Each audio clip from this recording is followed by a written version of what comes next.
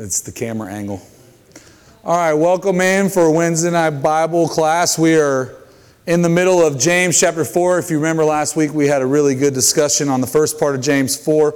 What we're going to do, because I don't like to go forward without at least reviewing a little bit when we cut off in the middle. So we're going to kind of go really quickly through the first part of James chapter 4 again, and then we're going to get into the end of it. And if for some miraculous reason we still need more, I have James 5 on the background because we really only have a little bit left in James 4, but we just couldn't get through it all. All right, so let's go ahead and pray, and then we'll get started. Father God, we come before you, Lord. We're grateful for this time where we can be together. God, we're grateful for our church family, for the relationship that they have with you and the relationship that we have with each other. Father, it's so important to... we live in a world that's surrounded by influence. We're surrounded by influence that's not necessarily of you a lot of time in our life. So God, it's wonderful to get together with like-minded, God-fearing, God-loving people and just study your word and learn from each other. I just pray that tonight as we do that, that we are guided by you in our conversation, that we're trying to engage our heart and mind, not just in the conversation, but with the mind in the heart of Christ. We thank you so much for Jesus and the love that he shared with all of us by taking our place on the cross and the hope that comes from that of eternal life. It's in Jesus' name we pray. Amen. All right. So we got all the way to the end of verse 10, but just real quick, I know some of you weren't here last week that might want to have a comment before we move on. And just to kind of remind us where we're at in James, I figured I would just kind of read it all again one more time. What causes quarrels and what causes fights among you? Is it not this, that your passions are at war within you? You desire and do not have, so you murder, you covet and cannot obtain, so you fight and quarrel. You do not have because you do not ask.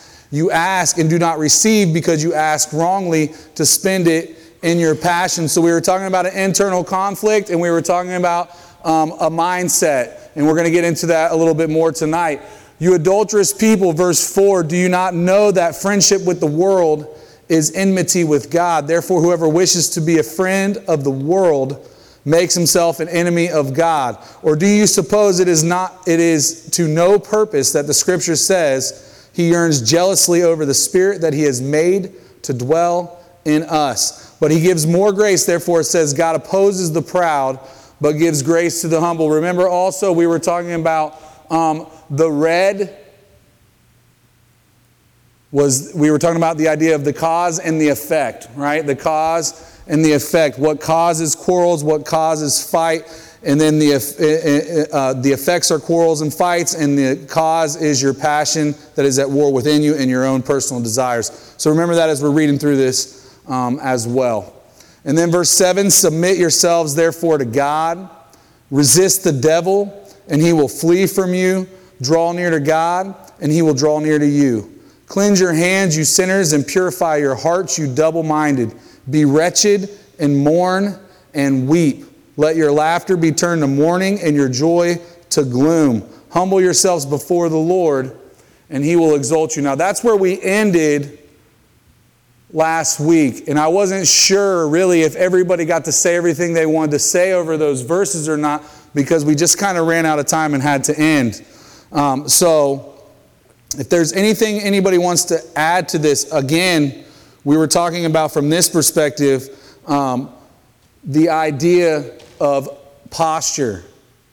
There's a posture to this internal war that's going on between us with our flesh and our worldliness and our righteousness and our godliness, our spiritual versus our physical. There's this internal war that's happening, and there's a posture. He's not really telling you that you should have this horrible view and horrible outset on life, to always be mournful and weeping and wretched. I don't think that's any idea of what God imagines or wants a Christian to be.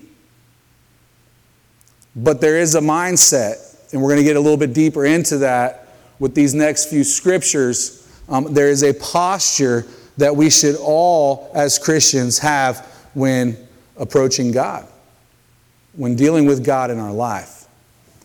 So, is there anything anybody wants to add to this part of the discussion before we move on? Just wanted to give everybody a chance to have a last word from last week. All right, that's what I expected. Okay, so we're going to move in but before we move in, the one thing I do want to point out from this specific scripture is this idea that if we submit ourselves to God, again, being the posture that we should have, and then if we resist the devil, he will flee from us. And if we draw near to God, he will draw near to us. If we abstain from the flesh, and if we abstain from the worldliness, and if we resist the temptation of the devil, he's going to flee. That doesn't mean he won't come back. That doesn't mean temptation's not going to come back, but there are victories to be won, personal victories to be won in your life in this internal battle. And it comes with a humbleness and a posture that we have to keep at all times. All right. So it goes from this internal more to an external, and kind of where it leads to in the second half of James chapter 4, it says, verse 11, "Do not speak evil against one another, brothers.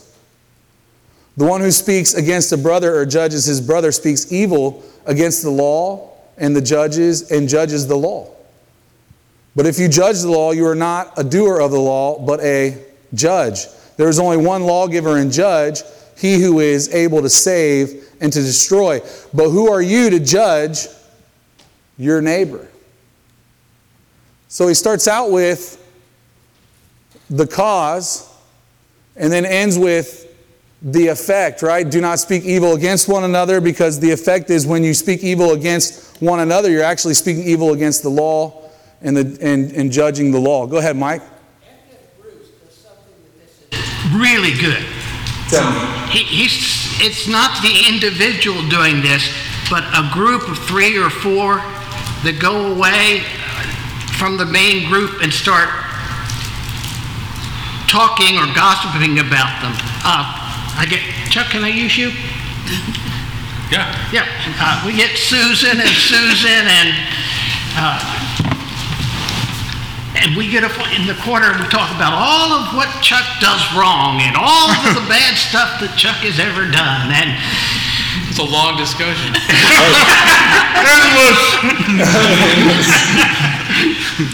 But it's almost like gossiping.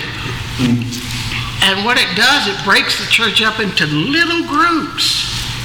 Much like it happened in 1 Corinthians 1. You got these little factions all over. Yeah, I definitely think gossip is certainly one of the things that he's talking about here. I think that one of the dangers, again, that we always discuss when we come to this passage is the judgment. There's a judgment even that comes with gossip, right? So there's this bigger underlying thing as well, not just to the gossip, but the gossip leads to factions because there's a judgment that's being pronounced on people. Go ahead, Chuck. Yeah, I looked at this. We all have sometimes maybe a predilection to do it, but if somebody doesn't have a good self-esteem or doesn't feel good about themselves, the best way to feel better for some of those folks is to put somebody else down. Oh, yeah. Say, I'm going to exalt myself at your expense. Yeah. And it kind of goes along with that previous verse where it talks about being humble versus arrogant, is humble yourself. You're not trying to exalt yourself. Mm-hmm. If you're trying to humble yourself, you're not going to be speaking badly about your brothers and sisters. But if you're trying to exalt yourself, anybody else who could risk you being exalted, you try and crush them. Yeah, and I love what you said right there. It's very relevant to the scripture, and it also piles on to the very beginning. And it gets down to your own personal desires and the passions that wage war within you. It's it's just like Chuck is talking about there. When you have low self-esteem from a spiritual perspective, maybe you're not living the way you know you should. Maybe that inner turmoil that's going on you, the Holy Spirit is convicting you. It's calling you out. And sometimes we look for relief by pointing out what others are doing. And that causes quarrels. It causes fights. Sometimes it's the pride of life and not being able to see your own struggle, right? Your own sin, your own weaknesses is another thing he talks about there. But it comes from a lot of different places. This isn't something that just miraculously shows up. And I think there's something, I'm coming right to you in just a second, Peter. I think there's something really important to say with this, which is when we put God before ourselves. Right? That's the first part of the greatest command. We put God before ourselves. The second part is to put others before ourselves as well. And you might not be best friends with every single person, but you certainly can love and get along with every single person in the church, despite where they're at even in their own life. And I think sometimes we get to a place where we have this expectation, like there's this line that has to be crossed before maybe you're on the good side versus the bad side. But when you have a certain posture about you, when you realize, when you have accepted the grace of God, it's why the scriptures say for those who are forgiven much, it's easier for them to forgive. Once you've accepted that grace of God in your own life, you can extend it to anybody. But that passion, that pride, these things that wage war within you is actually what stops you, your own desire. You can forgive anybody, but when they do something against you, it makes it much harder. It's easier to forgive somebody for doing something to somebody else than it is for you. That if you're not like that, you're a very special person. It's easier to forgive somebody or to not hold it against them as harshly, let's say it that way too, when somebody's done something to somebody else than when they've done it to you personally. And I think that speaks to the internal war that we go through. It doesn't hurt you as bad personally if somebody's talking about somebody else as it does when they're talking about you.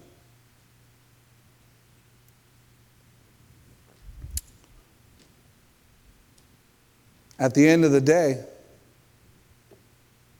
there's only one judge. We're not called to be judges. We're called to be ministers, family, part of the same body, connected by the bond of Christ, truly in love with one another.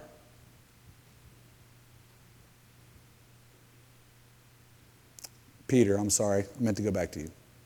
Well, you weren't finished, that's why. Have to be sorry. Well, I've been that person with lowest self-esteem, doing all the bad things for months. And I was carrying 8 resentments. And the definition of resentment is one word in the Webster Dictionary, annoyance. And so anyway, and I lived everything you just said because I was praying to God all the time, and He did everything you said, and the end, no more of that garbage. Yeah, I relate with you because there has been times in my life where bitterness has creeped in. And it's something I've been talking about a lot lately because I think it's a natural struggle we all deal with in life where things just aren't going the way we want them to, and it creates a bitterness in us. And that just feeds into a negative attitude towards people, towards life in general. And I think that's why it talks about, the scripture says, bitterness can affect and lead many to sin because it feeds. Go ahead, Peter. A couple of weeks ago, you said bitterness, and you explained that it gives negativity to people, and I knew that, and tonight, I know I had it too. That's good, Peter. All right, Carl. Yeah. Thing, that I notice is, it talks about not judging, because otherwise we judge the law. Yeah. And me personally, my family, I've judged them when I got in seemingly the same situations they were, but I didn't do the things they did. But it just goes back to it. They blazed a trail for me. I got to look at their mistakes and learn from them, but they didn't have that. They had to look from the people behind them, and they didn't have what I had. So obviously I would have went further. And if I didn't, that's even worse. But it's just one of those things, not judging my parents and stuff for things that I didn't do that they did. Yeah, I like what you said right there, because some of the difference that we do deal with as we grow up together as a body at the church is generational. Some of us come from very strong Christian families. Well, that helps you. That gives you a springboard that others didn't have. Some of us came to God late. You're not going to be as mature in the Word as people who have come to God early and have been studying the Word of God their whole life. So there are these differences that come together. Another thing to say that's really important in this, and I question whether to say it or not because I speak about this a lot. But it's just evident through the Bible all the time. There's so many scriptures that talk about this. And Christ did not come, let me say this as clear as I possibly can. Christ did not come so that I could just break any law, do any sin, live however I wanted to. That's not why Christ came, but Christ did come to fulfill the law and take the curse of the law, because none of us could live under it, away from humans, away from mankind, away from His creation. Out of His love through Christ and the sacrifice that He makes, He takes the curse of the law away. That's extremely important, because I think this is the most necessary scripture to explain the Pharisees, to explain all the leaders during the time of Jesus. They had a law, and He breaks it down in multiple different ways, so I'm not going to go through them all. I don't have time for it. But they had a law, and they were more concerned about making sure that they didn't transgress the law more than anybody else. So they held to the law, but they had no relationship with God. In other words, their defense was going to be, when they stood before the judge, well, I know I broke less laws than everybody else because I read it and I made sure I lived by it. And guess what? We even took and made rules to make the boundaries bigger, so we didn't even approach breaking the law. And when Jesus comes, He says, you're clean on the outside, you're dirty in the middle. So there's this... It's an important part, because we're trying to be righteous. We're trying to be like Christ, and we should be spurring each other on to do that. We should be pushing each other to be more like Christ. But when we're doing that, there can also be a judgmental side that starts to develop. And that can eat at your relationships with people in the church. That can eat at your ability to minister to people who are struggling. And that can become a huge problem. And in fact, if I'm being honest, I think it already is a big problem that a lot of churches already have to deal with. When I say legalism, if you've ever heard me say legalism, this is exactly what legalism is. I know the law so well, I become a judge of it, and I start deeming people guilty and not guilty. So there's a very fine line between, and I hope I said that very clearly, because there's a very fine line between walking with each other and spurning each other on and becoming a judge. Because there's only one judge. Unless you can fulfill the whole law, you can't judge the law. Not only that, but when you try to fulfill the law so you can be judge of the law, you're also taking the power of Christ away. That's Scripture as well. Because Christ came because He knew you couldn't fulfill the law. That's why He came. Anybody else want to add to that? That was a lot for two scriptures. It's good stuff. And it's really important to recognize that, the most amazing thing about the gospel is that God can bring together a bunch of people in all of their differences. And that's, again, like Carl said, that even differences of generations. Some of you have been in the church and your family's been in the church, and you guys can count back generation after generation after generation. And some of us came from grandparents or great-grandparents that didn't go to church, or even parents that didn't go to church and don't believe in God. And God can bring us all together and give us everything we need, even in a small part of the body, like this part of the body. But we have to have real love for one another. We have to be willing to go through it with one another. And we have to let God be the judge. Now, again, that's not throwing out the scripture and acting like it doesn't mean anything.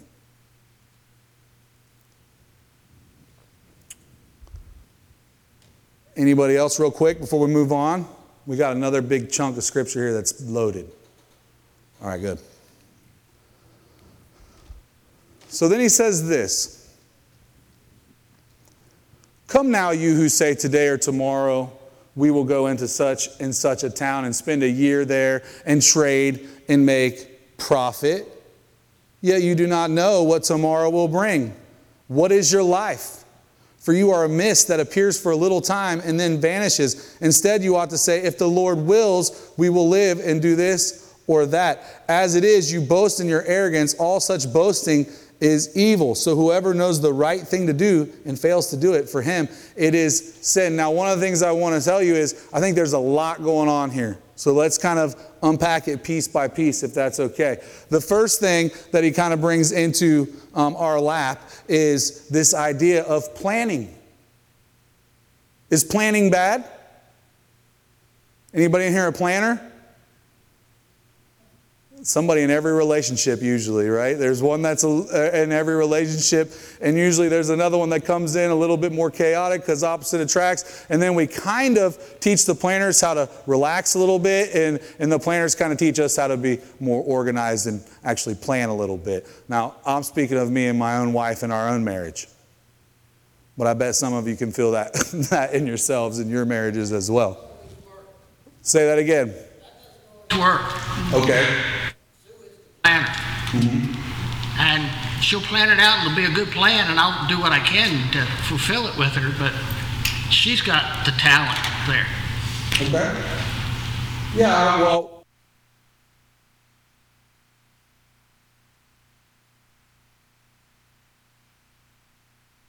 1 years. So when did you 1971. How old were you? 19.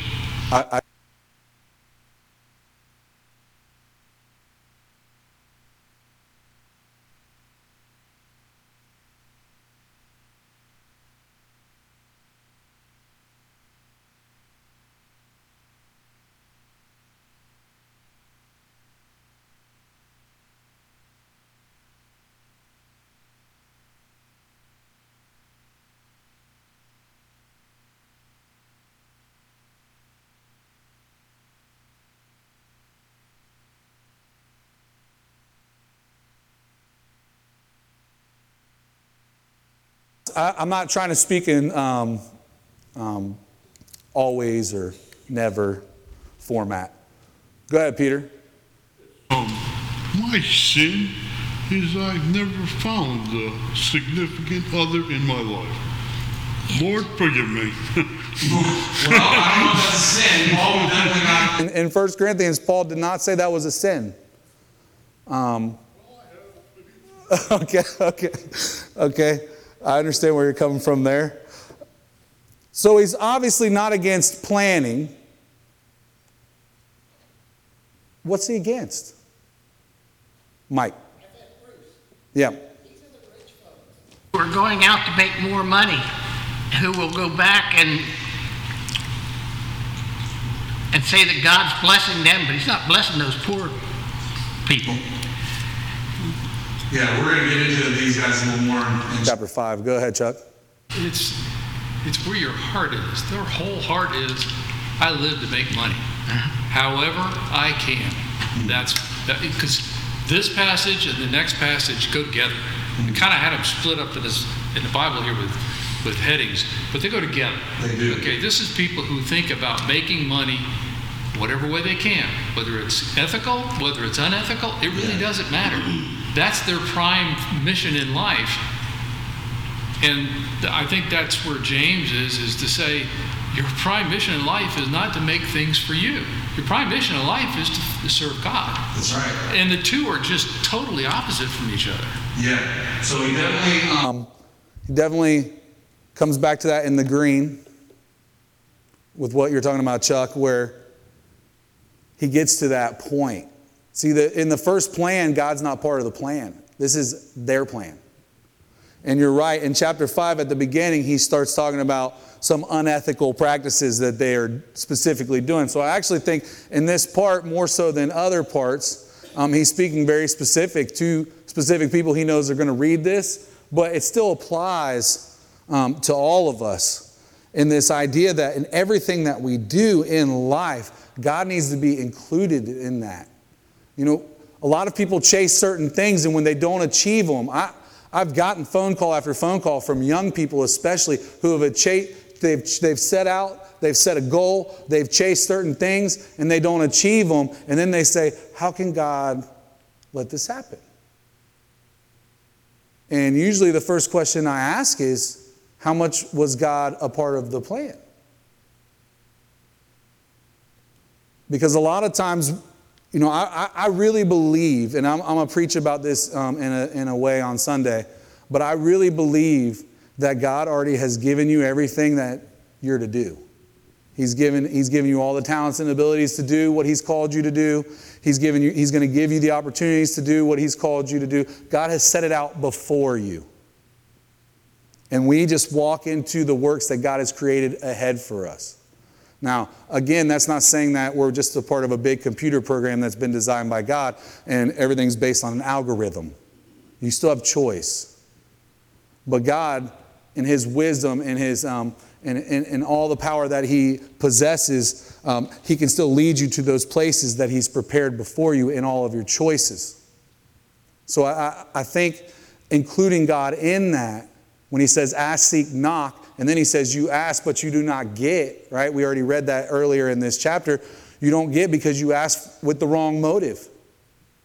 So when you come to that place where the door slams in front of your face, sometimes you have to ask, what was my real motive? What was I really seeking? And not only that, but in the process of getting from A to B, was God involved in that? Was I seeking God in that? I think that's a really important thing. Go ahead, Brent. Think about what Moses said when he hit the rock. He said, do I have to do this to make you people calm down, or whatever the exact quote was?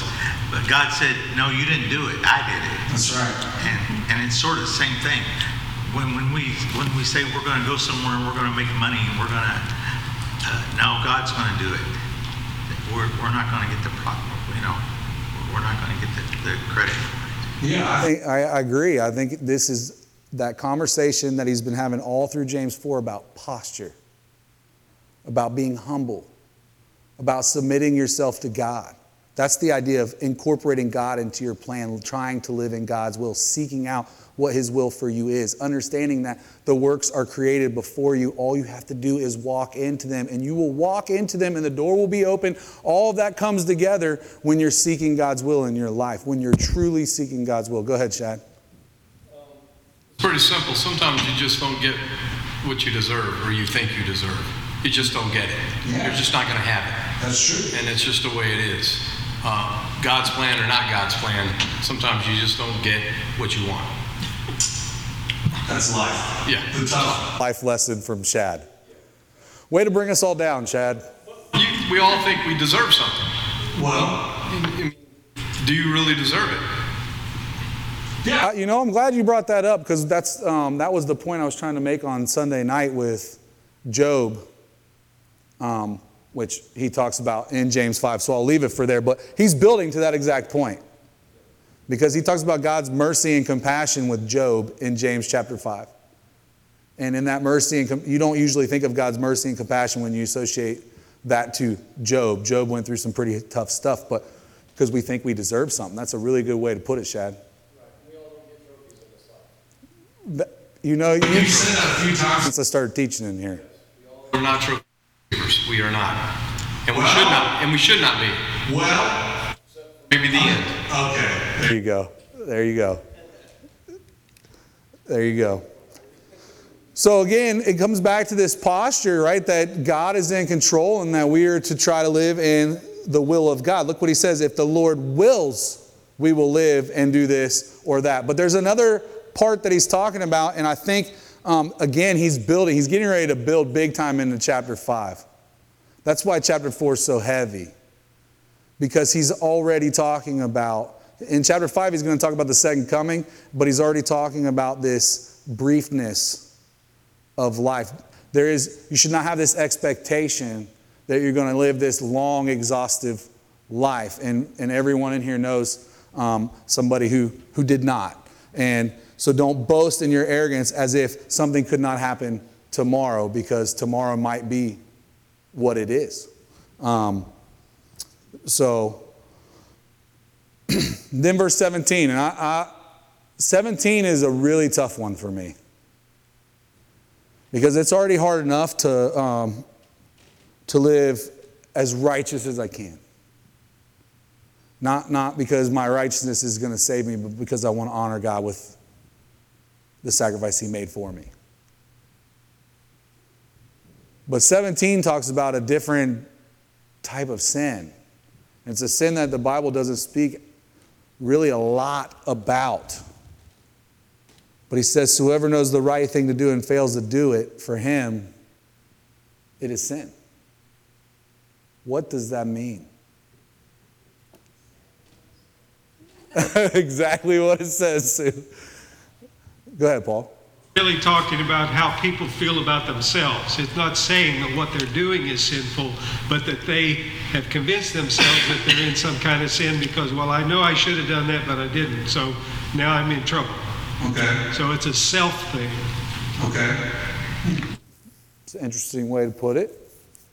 Anybody else want to take a stab at that? Chuck? You know what Paul said, that Paul, not the Apostle Paul.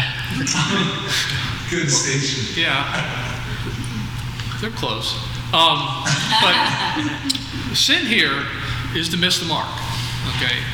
So if you look at it in that context also, whoever knows the right thing to do, okay, that's your mark.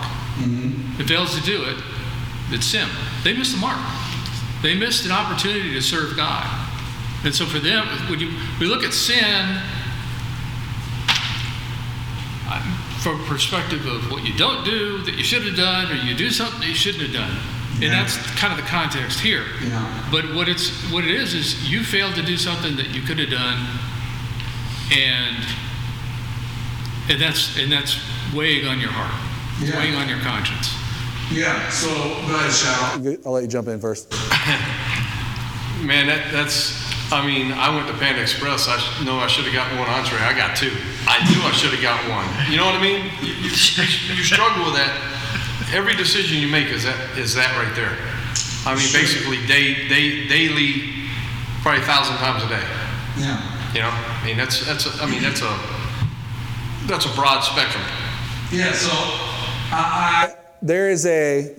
I like how you just defined that, Chuck, where there's two ways to cut this bread.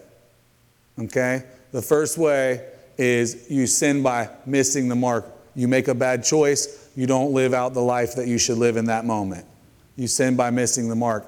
You're choosing to sin. And then there's the sin that is where, again, let me be careful how I say this, but there is the other side of that bread where there was this opportunity to do something and you didn't. And I think we do have to be careful, like Paul said, where we don't look at every opportunity that comes and passes and look at it as a sin. But there is also time to do good. There is time to do good and do the works of the Lord. And if you're always saying, tomorrow, or maybe the next time this happens in my life, or you'll never end up doing it. And you're going to miss the mark that way too. You'll have a chance to be like Christ for somebody, and you'll miss that opportunity. Go ahead, Susan.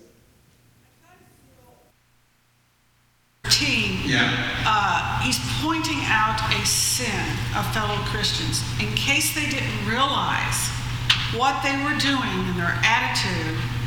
He's showing them, okay, so now you know the right thing to do, and if you don't do it, it's sin. We all sin, we can all be forgiven, but I'm telling you, what you're doing is sin. I think you're right about that, and I do think, again, this goes back, a lot of this is about posture. A lot of it is about posture. Sue, were you going to say something? No, I'm just thinking. Okay. I thought I saw you raise your hand there. The pain of thinking. Okay.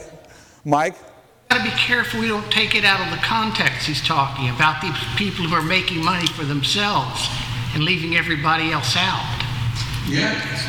There is no doubt. In the middle of that context, there's no doubt. Lois? This is kind of like the difference between the sin of omission and the sin of commission. When you've done something that you know is wrong, that's commission. And you've done it, even though the Bible says that this is wrong, you've made that choice. But when you just avoided something or avoided doing something that you knew was a good thing to do, that's omission. And it's just a different way of doing sin. Okay. Carl, you going to say something? One thing that I've dealt with this scripture is conscience-based as well. So I don't know exactly how to view it, but sometimes we can have a conscience issue about something. It may not be sin, but if we feel it's sin and then don't do it when we think we should, it's kind of a sin as well. Jesus may be like, it doesn't really matter to me, but in our hearts we've sinned. I like what you said there. And I think it all kind of comes together. But, I want to go back to sin is not always just black and white. And that there are things that are like meat sacrificed to idols. Right? There are those small areas of life that God has not purely defined that for some of us might be sin, for others might not. And if you go back to the context of this, we can start with the idea of being rich.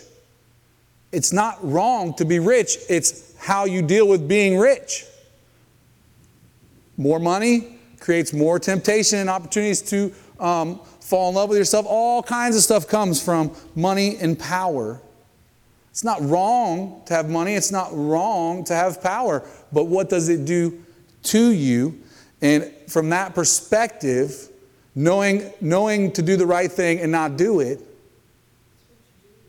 it's not necessarily the black and white as well. It's also that gray area. It's, if I don't have time to do something, but I know somebody needs help and I don't have anybody I can call to help them, I don't think I should sit there and beat myself up over that all day long.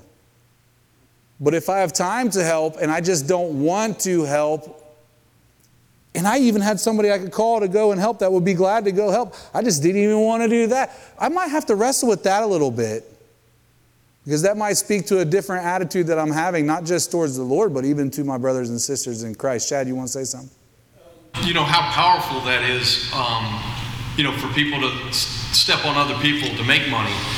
But, also on the other side, think about how powerful that is when somebody doesn't take that opportunity to make money from somebody.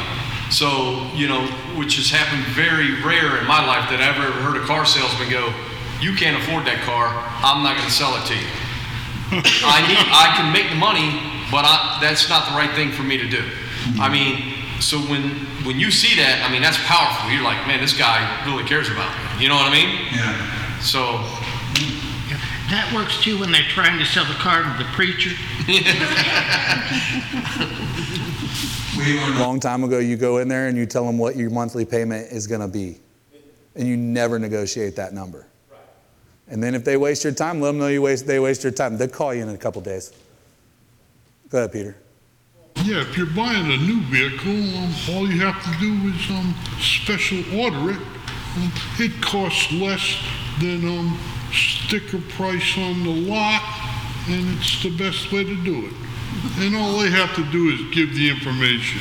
Well, never had the luxury of special ordering a car, but if I get to that place in my life soon, I'll remember that. All right, we're going to go ahead and jump to chapter 5.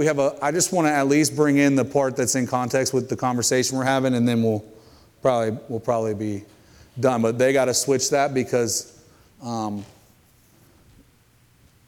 honestly, I just never know how long we're going to discuss even 5 or 6 verses, which is a great thing. I'm not complaining. Go ahead, Shad. It's just rare in our lifetime that we find people that put your... Yeah. It's very rare, especially when it comes to money. Yeah. You know? Yeah, money can be a big divider if you let it be, for sure. Okay. So moving on into this. Again, keep it in context with what we've been talking about, this posture and everything as we move into this. Come now, you rich, weep and howl for the miseries that are coming upon you. Your riches have rotted, and your garments are moth-eaten. Your gold and silver have corroded, and their corrosion will be evidence against you and will eat your flesh like fire. You have laid up treasures in the last days. I want to read all this real quick because I can't just stop right there. Behold the wages of the laborers who mowed your fields. See, he's talking about somebody specific, at least in my opinion on this, which you kept back by fraud. You didn't pay them for what they were due, are crying out against you, and the cries of the harvester have reached the ears of the Lord of hosts. It reminds me of Cain and Abel. And even what we just went through with Hebrews 12 of the better blood. Verse 5, you have lived on the earth in luxury and in self-indulgence, and you have fattened your hearts in a day of slaughter. You have condemned and murdered the righteous person. He does not resist you. So this is pretty heavy. And this is very condemning, it has a very condemning tone towards these specific people. Again, going back to the conversation, it's not the what being the rich. It's the posture that they should have had in that situation and that they did not show. So, anybody want to open this up? Bring it. Go ahead, Mike. He's talking about things that rot, the garments that are moth-eating, the gold and silver that have corroded. What they were living for fell apart. Yeah. These are things that were valuable. And they're like wheat or anything that you leave out too long, it's going to rot. Chuck? Kind of reminds me of the expression, the love of money is the root of all evil. Yeah. You have someone here who looks for every opportunity to make money. And it doesn't matter who or where they make it or how they make it. They want to make money. They can never be satiated with what they've got. They're always looking for more. The contrast could be as simple as somebody who checks out a checkout thing and the person gives you back $10 more than they should have. Now, the greedy person is going to say, what a bonus for me. But the person who's looking to really do the right thing is going to say, you gave me $10 too much. Mm-hmm. I've had that happen.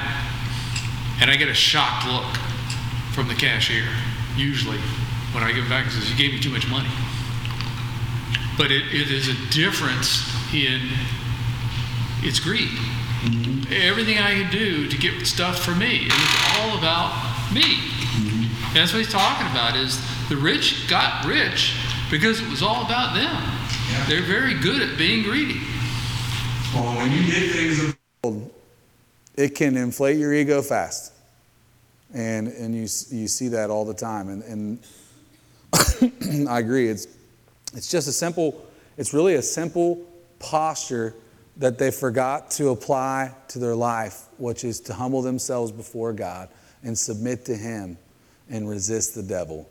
And when you're cheating people, as simple as this text explains, when you're cheating people to this level, how do you sleep at night?